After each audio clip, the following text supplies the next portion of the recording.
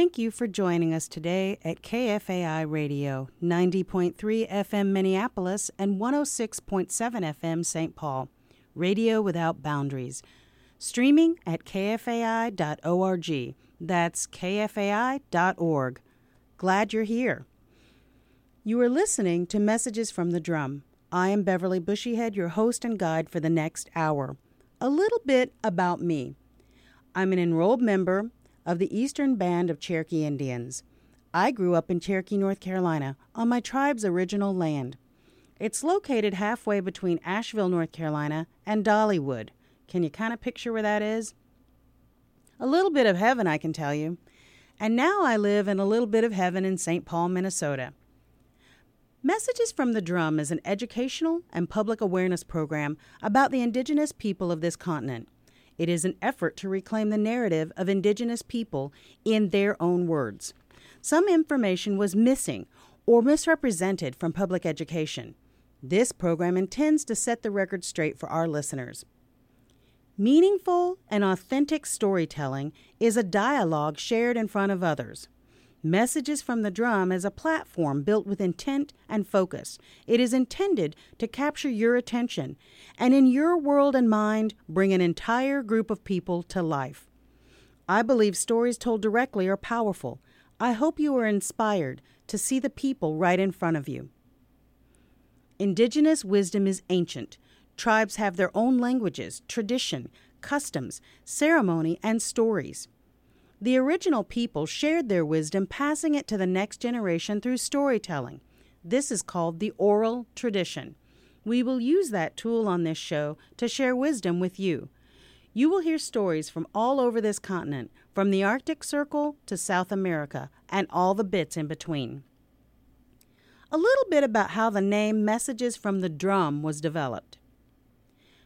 One common element all indigenous people of the world share is the awareness of connection to each other, to the earth, to the skies, and to all life on the planet. We are taught to respect life and walk toward balance and harmony.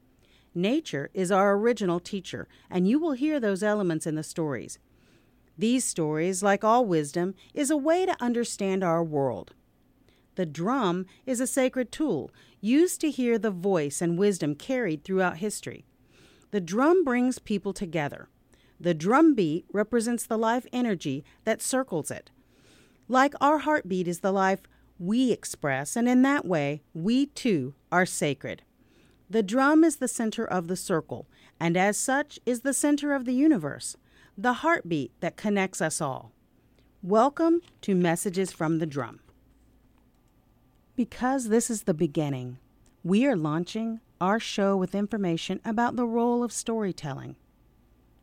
Our first storyteller is Matika Lorraine Wilbur. She is a member of the Swinomish and Tulalip tribes of the state of Washington, where she was raised in a family of commercial fishermen. Before focusing on photography as a tool for social justice, Matika received her teaching certification and worked in primary education at the Tulalip Heritage High School for 5 years. There, she experienced firsthand the lack of educational resources to teach indigenous intelligence and was dismayed the curriculum being taught did not provide Native youth with positive imagery and understanding. That was the catalyst behind her launching Project 562. Project 562 is Wilbur's fourth major project to document contemporary indigenous peoples. She began traveling throughout the United States in November of 2012 with the goal of photographing members of U.S. tribes on their tribal lands. She has traveled 250,000 miles documenting indigenous people. During Matika's tenure in public education, she presented a TEDx talk. TED Talks, as many of you know, are free, online, open to the public venues to share good ideas. TEDx brings the spirit of TED's mission of ideas worth spreading to local communities around the globe. TEDx events are organized by curious individuals who seek to discover ideas and spark conversations in their own community. Matika Wilbur told those stories at such an event a few years ago. It fits the purpose and goal of Messages from the Drum. So well, I contacted Matika about sharing her stories with KFAI listeners. I hope you enjoy it. Because TEDx talks are visual as well as auditory, please forgive some references to visual input you will not have over the web radio broadcast.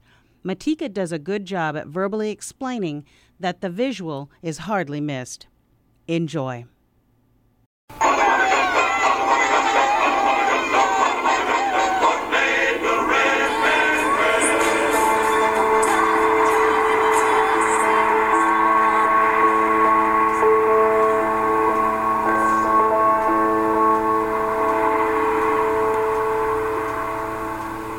My prayer is that this experience stops. My dream is that our children are given images that are more useful, truthful, and beautiful. Respectfully, I ask that you take this image instead. Smiling, incredible Indian, Anishinaabe, Pima, Lummi.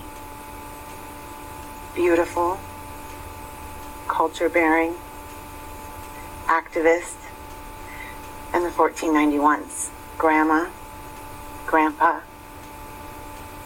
auntie, cousin, president, Tolowa, Tlingit, Zuni, Pachanga, persevering, thriving, Bahajoni, Peaches, Brandon, and royalty, musician, PhD, elder, and fashionista. Loving, serving, Havasupai, Talela, Crow, entrepreneur, filmmaker, scholar, prayerful, fisherman, attorney, fierce, veteran, linguist, husband, and wife. We, you and I, the five-fingered beings, have so much in common. We might look different on the outside, but on the inside we feel the same. We want the same things.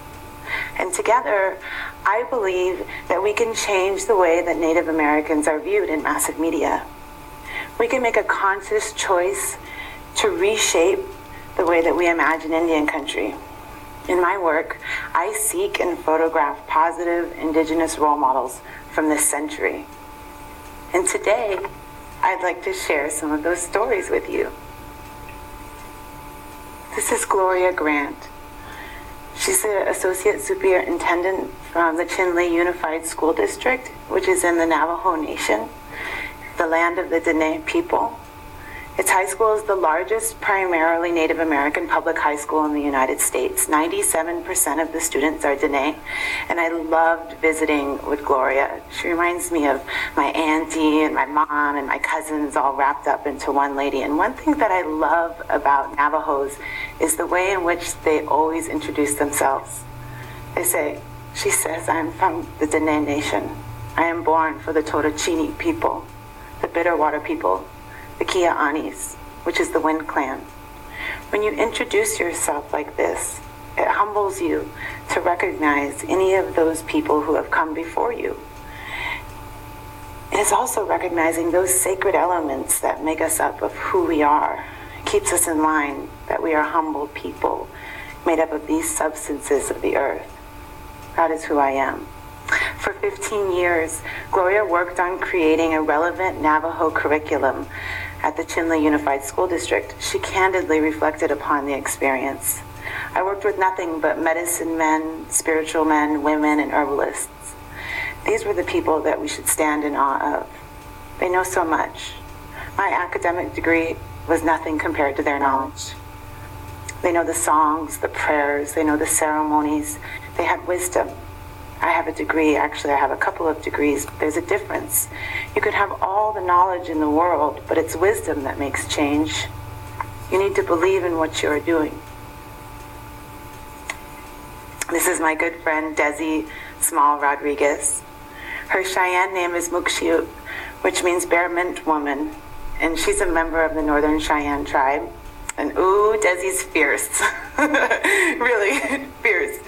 And she has a master's degree from Stanford in sociology, social stratification, and inequality. And she worked as a senior policy analyst in research and statistics at the Ministry of Maui Development. And this April, she goes back to New Zealand to finish her PhD. And one of the questions that I ask all of my participants is if there are any interesting details about their tribes they would like to share. Maybe some details that aren't written down in the history books. She says, as a young person, it's hard to tell the history of the tribe. We're really taught as young people that we should listen more than we talk. They call us the Fighting Cheyenne. And they call us the Fighting Cheyenne because we fought for everything that we have here today. I've grown up knowing that we are here because 300 of our people made it back from Oklahoma. They escaped in the middle of winter after being forced into Indian territory. They were dying of famine and disease. And so two of our chiefs, Dull Knife and Little Wolf, decided that they were going to make a run for freedom. And if they died along the way, at least they died trying to get home. It is this really amazing tale of survival of what a people would do to get back home. They were chased by the cavalry the entire time. That's a reality that our people still live with. It's not something that's written down in history books. It shapes your entire life, knowing every day that my ancestors died for us to be here. That really tells the strength of the Cheyenne people. Gail Small is Desi's beautiful mother. She's an attorney, and she worked for the people for many, many years. And when I talked with Gail, she told me something that really stuck out to me. She told me that the Cheyenne people will always bring their people home. That after they pass away, even if they've been living off the reservation for many years, maybe they're living here in New York City, they will pay to bring them home for a Cheyenne funeral, because that is where they belong, at home with the land. And when I asked Gail what it means to be Indian enough, she said that measurements of blood quantum do not define who we are. It is through our connection to the land, connection to the spirit, and connection to our people that we become who we are, and that is who we will always be. This is John Trudell. John is Santee Sioux, and he's an artist and longtime American Indian movement activist. He was the spokesperson for the Indian takeover of Alcatraz from 1969 to 1971, and he later served as the chairman of AIM. And I was super excited to get to meet John because, you hear about these rebel activists, and I was like a little kid knocking on his door. I was really excited. And I didn't even know how to approach him properly, but I asked him, what he learned from the civil rights movement, from his time, from his activism. And he said, I wouldn't have encouraged Native pride so much. I would have encouraged the gratefulness and humility more. Something like native and grateful or native and thankful. Pride is not our word. We're not Indians. We're the human beings. And all the tribes that you go to, none of them will identify as Indian. They will identify as the name of their tribe, and that name usually means the human beings. In our own language and identity as human beings, the basis of the whole thing is humility. Raymond Matz is one of my heroes. I didn't know it until I met him. I didn't realize that the sacrifices that he'd made had already impacted my life. You see, he was arrested 19 times while fishing on the Klamath River. He was the first Native American to take his fishing rights case all the way to the Supreme Court. And he told me this story about how their set net was out and they could tell that it was full of fish. When a net's full of fish, it will bob. And the feds were there with their big guns, as were the reporters with their cameras. And he knew that if he went out and checked his net, he'd be arrested again. So they were standing on the shore, and there was all this commotion, and he didn't know what to do. And his grandma goes, "Oh, I'll do it." And so she paddled out in her little two-man canoe, singing an honor song, and picked the net.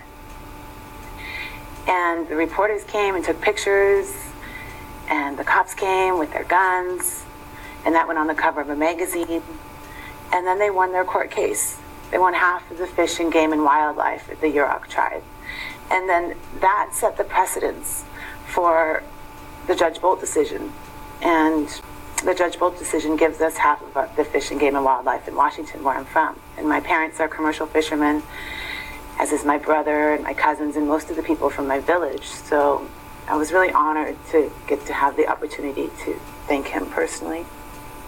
This is one of my favorite Cherokees of all time. Her name is Adrienne Keene, and she's a fierce educator, doctoral student in culture, communities, and education at the Harvard Graduate School of Education.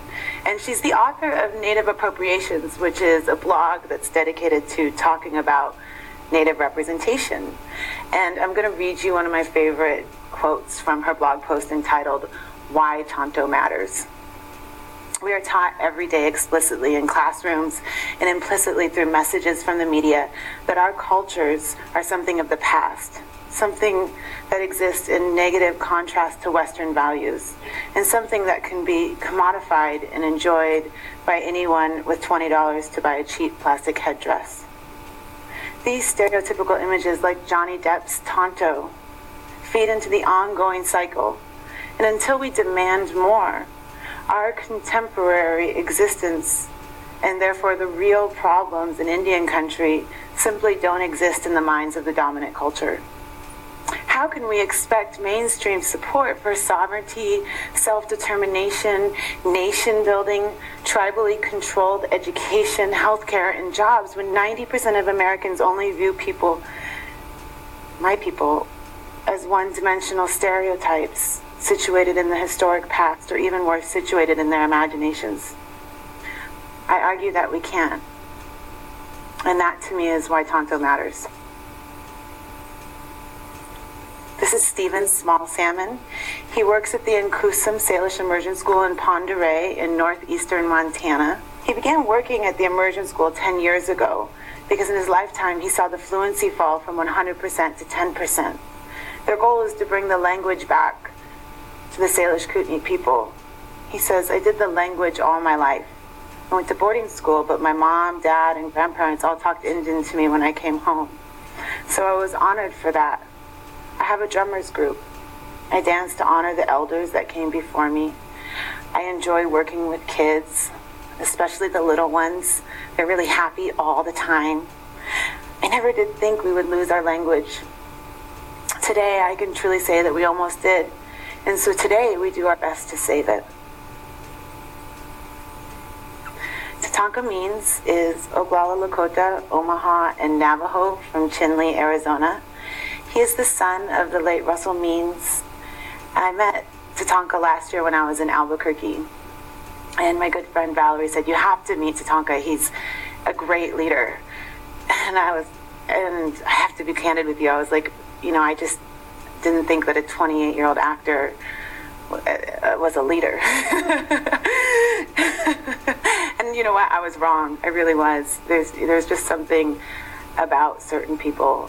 I don't know if it's the legacy from their family or just who they are inside, but Tatanka just transmits inspiration.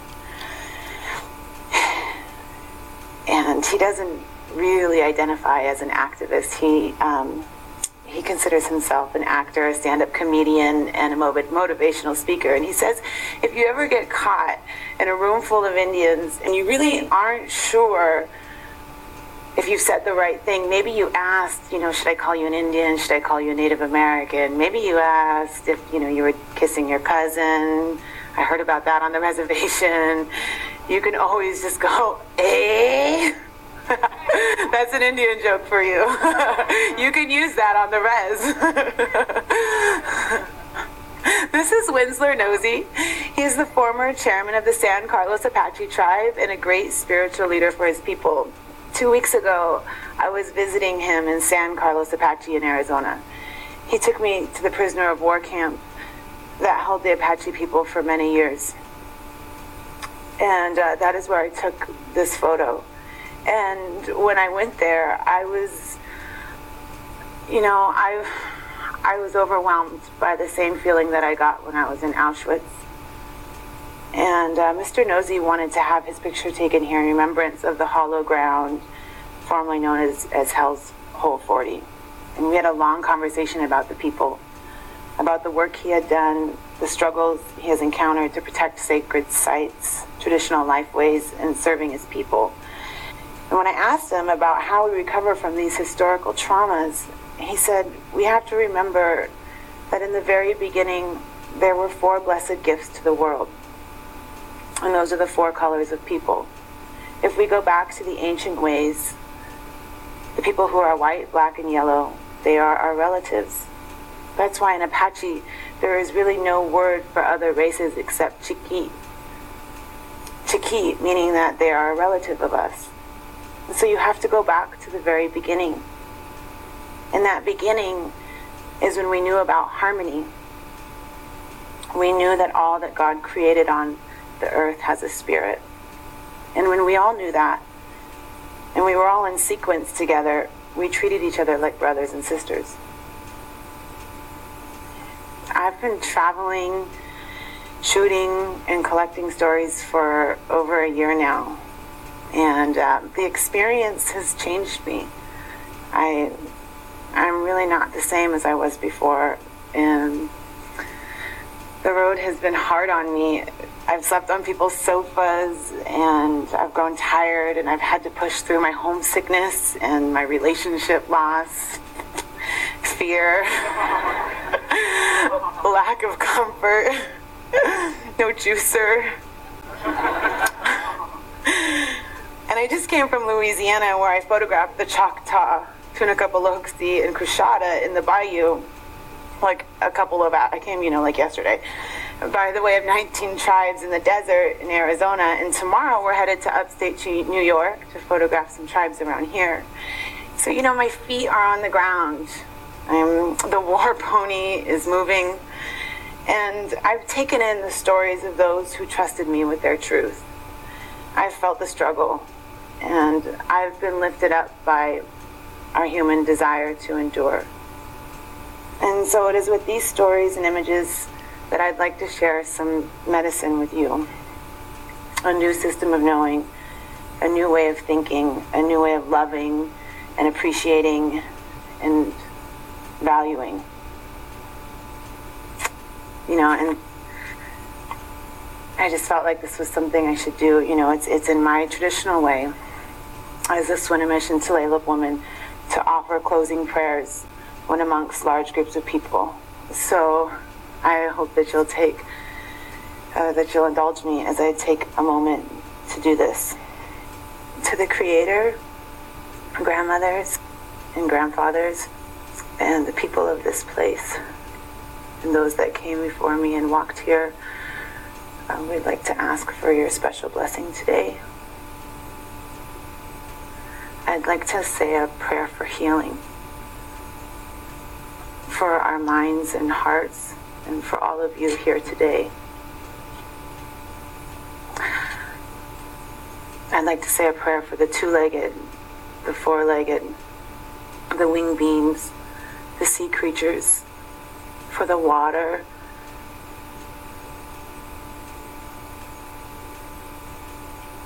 I'd like to ask you to open up our minds and hearts, to take away our fear, take away our struggle, and give us the courage to find a new way to respect one another, a new way to honor one another. So for all of you and for all of my relations, I offer this humble prayer. And I apologize for anything that I didn't say or should have said. I'm young and I'm still learning, and I hope that you'll take pity on me for that. So with that, I say Tikwitsi. I raise my hands to you. Thank you all for being here. Have a good day.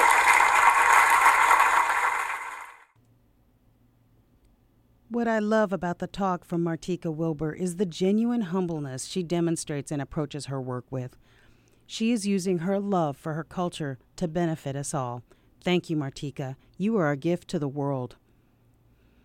For those of you listening, this is Messages from the Drum. I'm Beverly Bushyhead, and today's topic is the role of storytelling. It is the intent and purpose of Messages from the Drum to ensure there is a platform that activates and elevates Indigenous voices. Empowering, forward-facing, and positive stories are largely missing from the narrative presented to mainstream society. This program will do everything it can to change that direction and to assist in reclaiming the narrative as our own. The next story is candid, and that honesty can be hard to face. Underlying this amazing story is the strength of culture to heal and the beauty and resilience of a contemporary people facing modern challenges. This is a story of hope and healing. Alyssa Sierra Concha is from the Pine Ridge Indian Reservation in South Dakota. She attended the Black Hills State University and worked toward a Bachelor of Science in English. Alyssa has already been hired to be a kindergarten teacher on her reservation, where she'll be teaching Lakota, and is really excited about that. This summer, she participated in a Lakota language program to learn more about the language and be better prepared to teach kindergarten. Alyssa walks us through the most commonly discussed statistics that often are used to define Native American communities and describes her personal experiences that bring the statistics to life. Through her open and honest storytelling, Alyssa shares a message for Native youth and the world that is full of hope and promise for future generations. She brought the TEDx audience to its feet with a standing ovation. Alyssa Sierra Concha is Lakota, Ojibwe, and Taos Pueblo. She is currently in her 4th year at the Black Hills State University, majoring in education. Here is her story in her own words.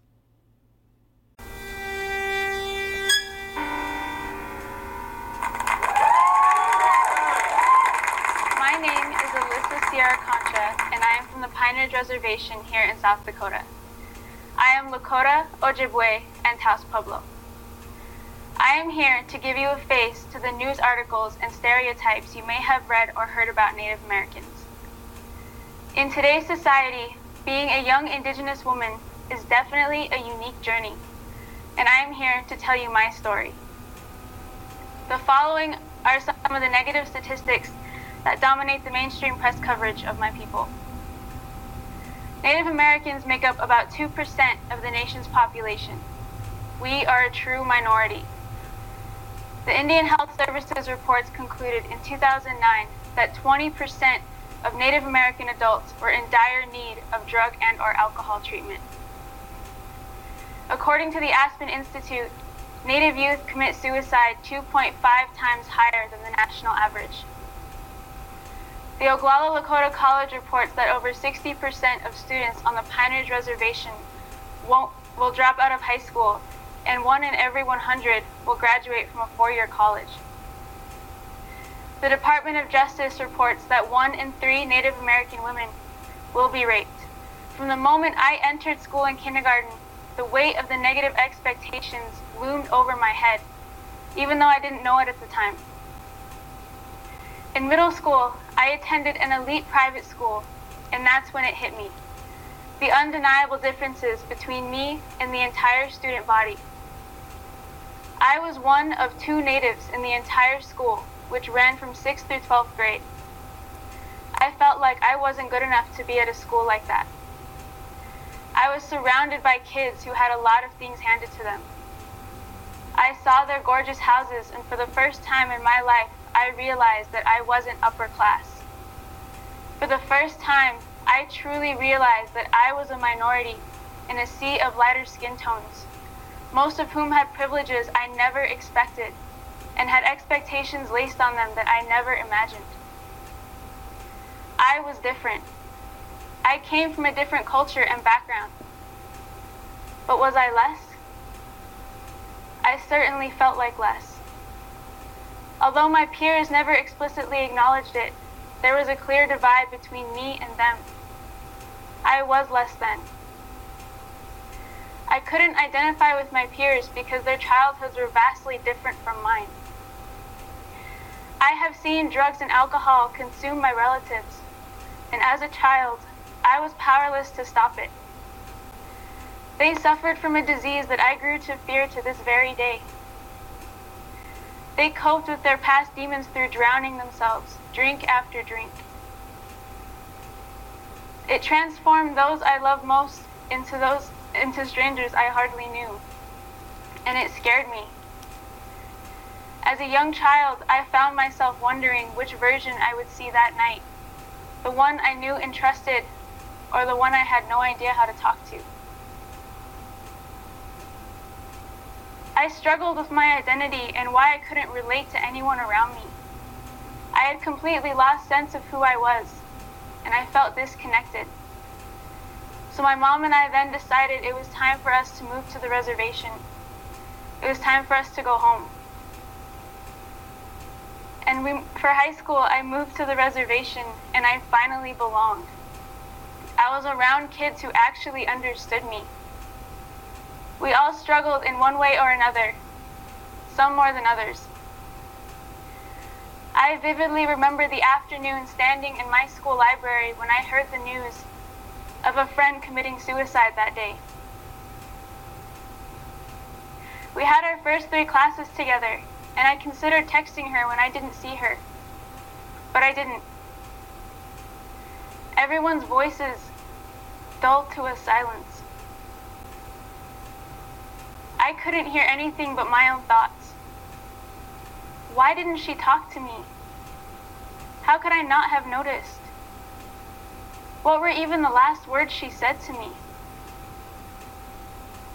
I look back on that day and I still wonder if anything would have been different if I had reached out. Almost 7 years later, and the guilt still overwhelms me. I have felt the guilt of losing a friend to suicide, but for most of my life, I have struggled with an entirely different level of guilt. It has taken me years to finally accept that what I had experienced really wasn't my fault. Sexual violence is a painful subject and often ignored because it's an uncomfortable topic to address. However, it's an unfortunate reality many women are forced to struggle with. 1 in 3 Native women will be sexually assaulted. And that's just the reported assaults. There are so many more that will never go reported. I am the one of 3.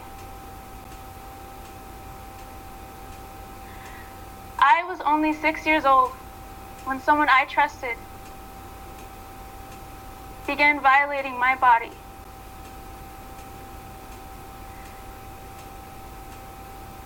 I lost my innocence that day, that moment it began. It silenced me for months. I withdrew into myself, and to this day, I still have trouble finding the courage to genuinely be myself. At 15, I swallowed a bottle of painkillers prescribed to me with no intention of waking up again. I had cuts carved into my arms when I was admitted to the hospital. Many don't understand the amount of power depression has over the mind. It had taken my soul by force and completely tore me apart. I looked into my future, and I saw none. I had fallen so deep into darkness that I saw there was no way out except escaping. I almost became one of the negative statistics that others use to define my community. Recovering, I was forced to piece myself back together at 15, and I found my way through prayer and my culture. I began going to traditional ceremonies more and talking to Tunkashila, which is the Lakota language for the Creator. I owe my healing to my culture, to my people. I found my strength through the love of my family and the power of my spirituality. I was faced with depression and suicide all while in high school, which is a hard time for many. The low graduation rate amongst Native Americans is apparent in all our minds while going through school. I went to high school knowing of the expectation that I would drop out, but I beat that statistic and graduated from high school with a full-ride scholarship to college.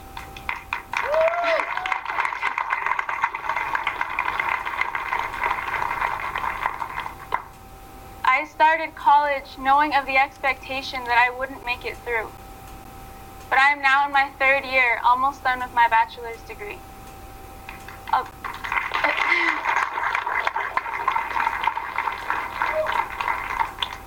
Although the work is rigorous, I have been exposed to many different backgrounds and ideas. I have met friends and professors who continue to encourage me and push me, even on my bad days. This past school year, I have had some especially awful days. I was raped by a complete stranger.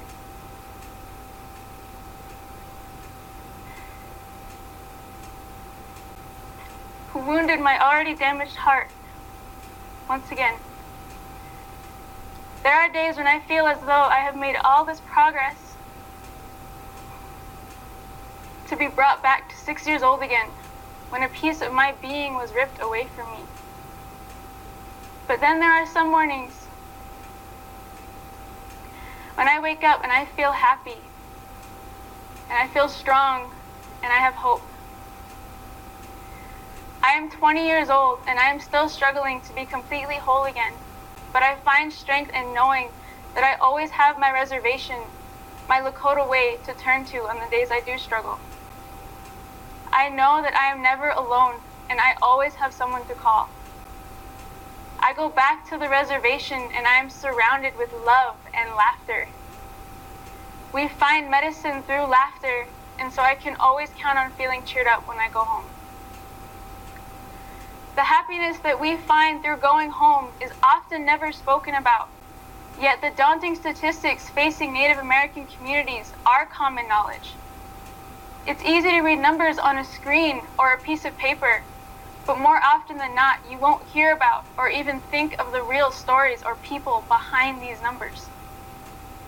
Pictures have been posted in magazines, and they depress me every time I look at them. Where are the pictures of the beautiful Black Hills and Badlands in every direction? Where are the photos of us walking out of a sweat lodge, purified and peaceful? You haven't heard all our voices singing in perfect harmony as we pray to our ancestors for our families and friends. The depth and beauty of our culture is mesmerizing, and I am so blessed to live this way of life. This generation, my generation, has felt the negative statistics and prejudices weighing heavily on our shoulders throughout our entire lives. Certainly, I have seen friends suffer through depression, the loss of friends, addictions, and worse. I have held my sister as she cried when she lost her friend to suicide, just as I did a few years before her. I have cried for my family members who could never break free of their addictions. But I have also hugged my classmates when we graduated from high school, so excited for our bright futures ahead of us. The path I walked has humbled me, and I look back on what I have experienced, and I am grateful. I have infinite support from my close family who continue to build me back up when I don't have the strength to do so myself. And my journey doesn't end here. When I graduate with a degree in secondary education, I will go back home to the reservation to teach. And I plan on incorporating our language and culture into my classroom to emphasize the importance of how we're a unique and beautiful people.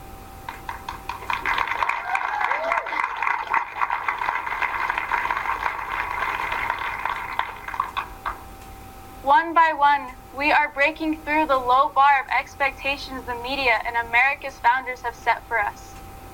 We are facing the problems of our people head on. More and more Native Americans are going to college and using their higher education to help their communities. More Native Americans are embracing our culture and fighting against cultural appropriation and racism. If you are a Native youth, when you hear the negative statistics, do not let them define you. You can rise above them. And if you are writing these statistics, please include in the dialogue the stories of people like me and so many others in my generation who are changing these statistics. Yes, we may have lived through some or even all the statistics that you have read about, but we are fighters. We are Indigenous. We are proud of our heritage. We are more than a statistic. Thank you.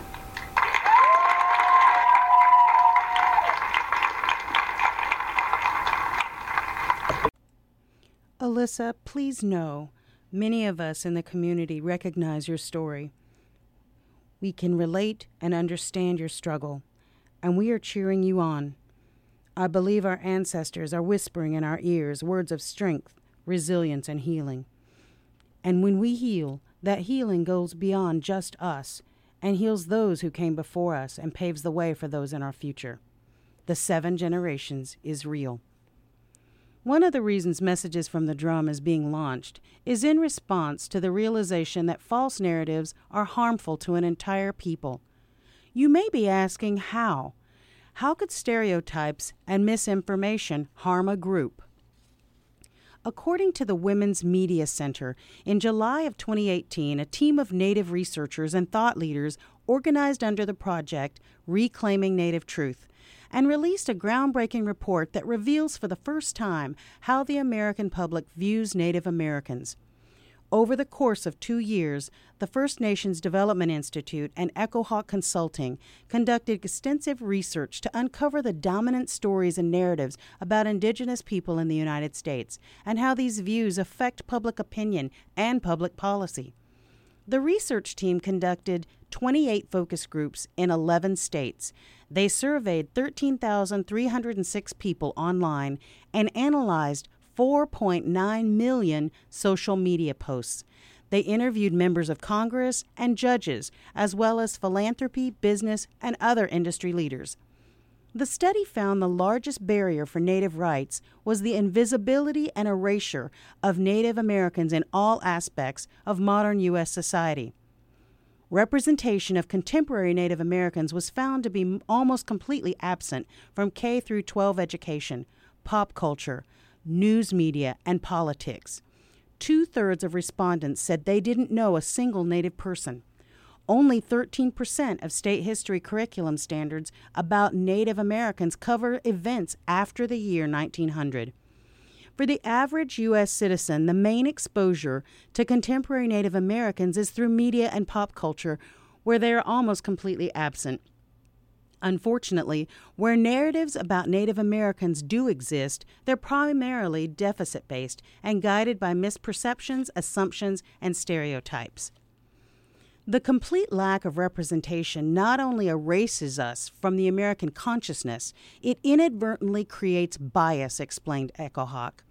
People were less likely to support certain rights and social justice issues for Native people when they had zero perception and understanding of who we are.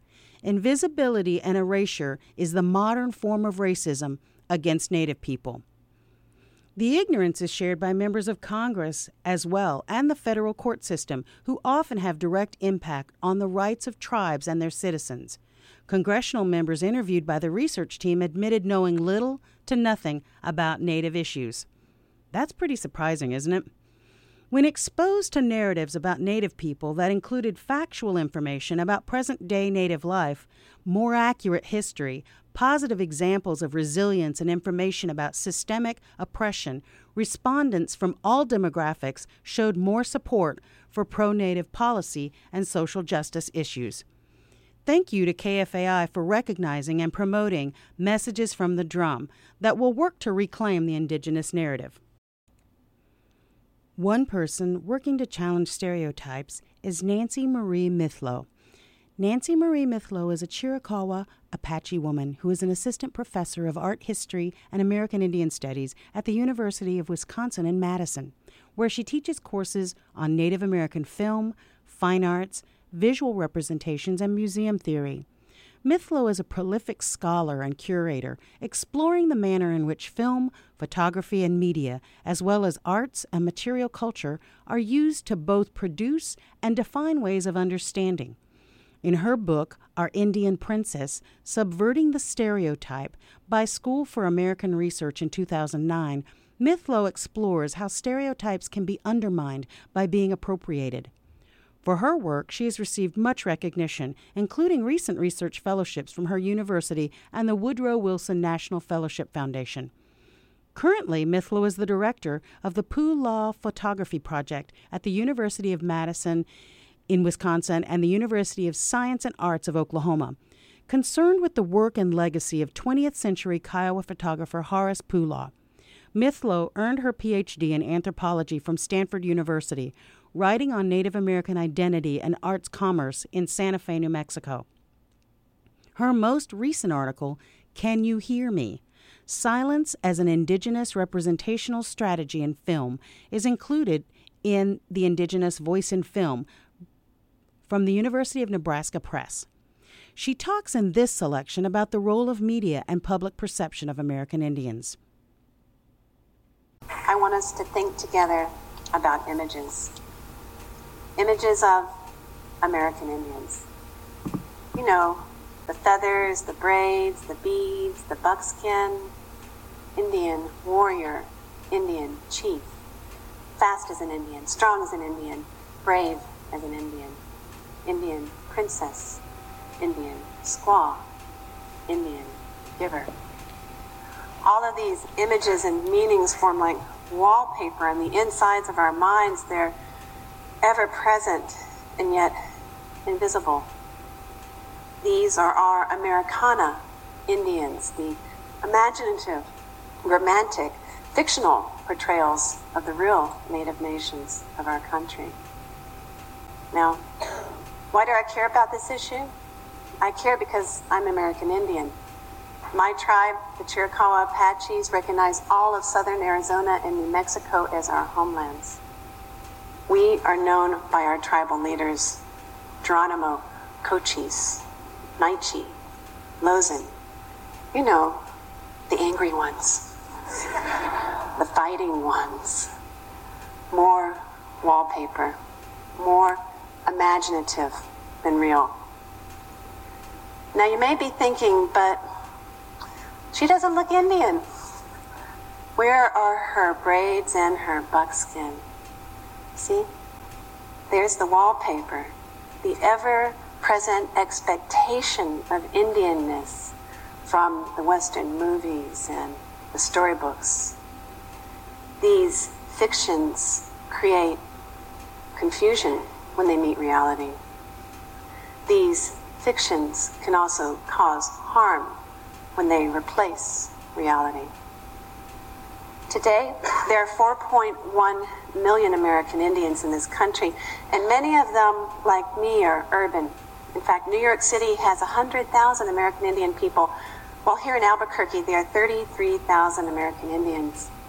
Now, we don't all look or act or behave or believe in the same things. In fact, there's not just one way to look or act or to be Indian. We are as diverse as the 562 sovereign nations.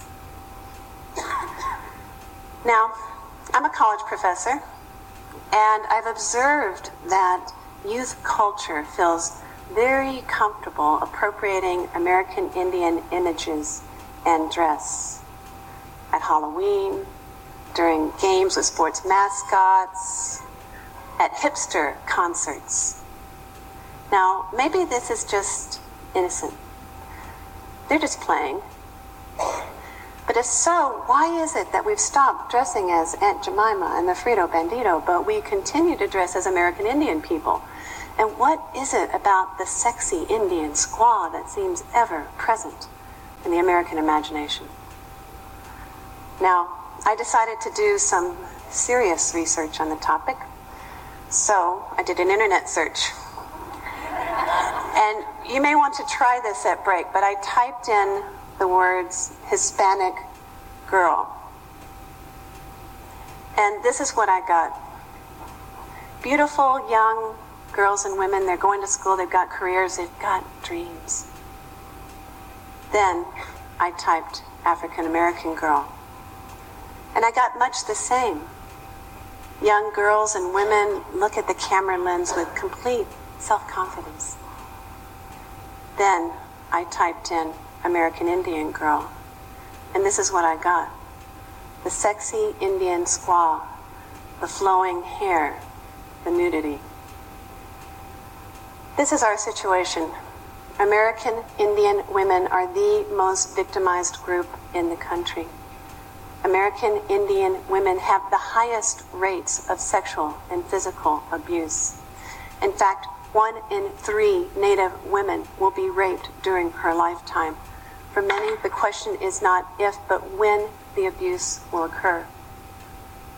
Now, if we go back to our slide of American Indian girls, that ratio for demeaning images is exactly the same.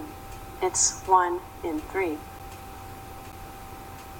Now, it's very difficult to draw a direct cause and effect between media images and harm to Native communities. But when we look at these outfits and the titles like Tribal Treat and Sexy Tribal Trouble, it becomes clear that the sexualization of Native American women is a given. The sales line, "All this fringe was made for shaking," takes on new meaning in light of sexual abuse. While the consumer may be thinking exoticism and allure, I am thinking bruises, blood, and trauma. Images may seem harmless, but they must be interpreted in light of social and historical context. The United States government has long waged a war on Native women's bodies, including rape in military action, boarding school abuse, forced sterilization. These demeaning images and attitudes are learned. The wild Indian has resonance across time. We may think that these behaviors and actions are no longer present, but they are. Fall 2012 saw the designer Paul Frank, the band No Doubt, and Victoria's Secrets all launch ad campaigns using the feathered headdress, an item that is sacred to Native peoples. Native advocates and their allies were swift in their protest, and all 3 companies later withdrew their ads with an apology. But the damage was largely done.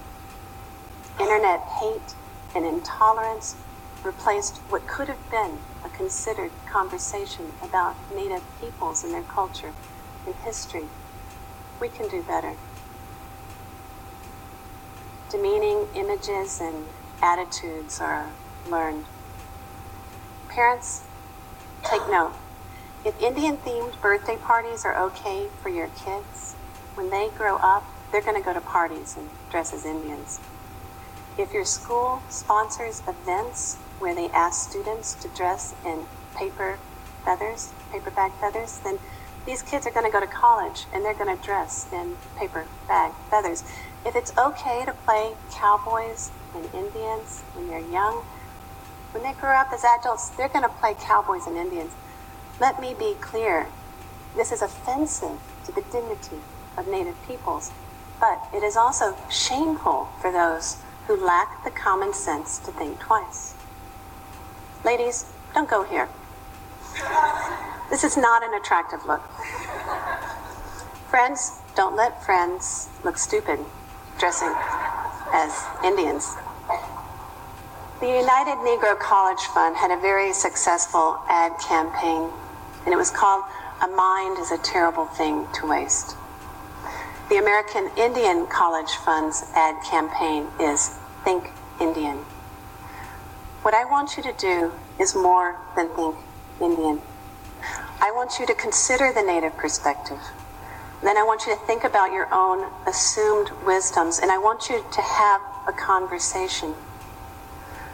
Parents, think about your kids' future. Teach them to respect difference. Young people, if you have a friend who comes to a party in a headdress, ask them, what are you thinking? Consumers, choose not to buy derogatory products. Buy native products from native people. What I'm asking for is simple.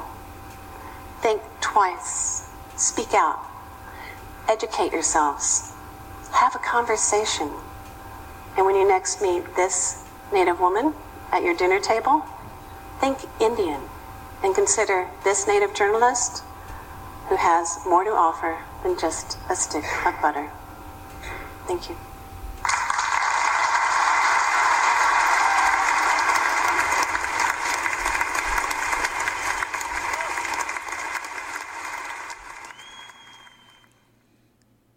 There are lots of levels of storytelling for any group. For example, children's stories and young adult stories teach lessons and lay the foundation of a shared custom and tradition. It is one way we bond and how we shape our future leaders. Another level of storytelling is across cultures to understand history and current experience through the eyes of those living it. While many have heard varying levels of stories and wisdom through the years, the rigor and perspective of its application to inform systems and policies has long been overlooked. On Messages from the Drum, we will share stories at all levels and welcome your ideas and suggestions. There are several ways to let us know at KFAI Messages from the Drum what you like and want to hear more of. Email is messagesfromthedrum@gmail.com. KFAI station phone number is 612-341-3144. Or you can like our Messages from the Drum Facebook page and comment or message from there. We look forward to hearing from you. Thank you for tuning in and streaming. You're listening to Fresh Air Radio, KFAI 90.3 FM Minneapolis and 106.7 FM St. Paul. Radio without boundaries. Streaming, as you know, at kfai.org. We're winding down our show, Messages from the Drum. I'm Beverly Bushyhead, and today's topic has been the role of storytelling. Fact for the day. There are 576 federally recognized tribes in 35 states. In Minnesota, the largest Native group is the Ojibwe, with an estimated population of 33,695. The total Native population in the state is 56,561. In future shows, we'll discuss populations in Canada and across other countries in this hemisphere. One interesting bit to think about and share in the future may be about Indigenous groups across borders. That's it for Messages from the Drum at KFAI Radio. I'm Beverly Bushyhead, and I've enjoyed spending this hour with you. I'll be here next month on the 15th, same time, same place. Thanks for listening. To give proper credit and attribution, the music that you hear today at the beginning and end of the show is from an album by Redbone. Redbone is a Native American rock band. The album is titled Message from a Drum. Fitting, isn't it? The album was published in 1971 under the Legacy Recordings label.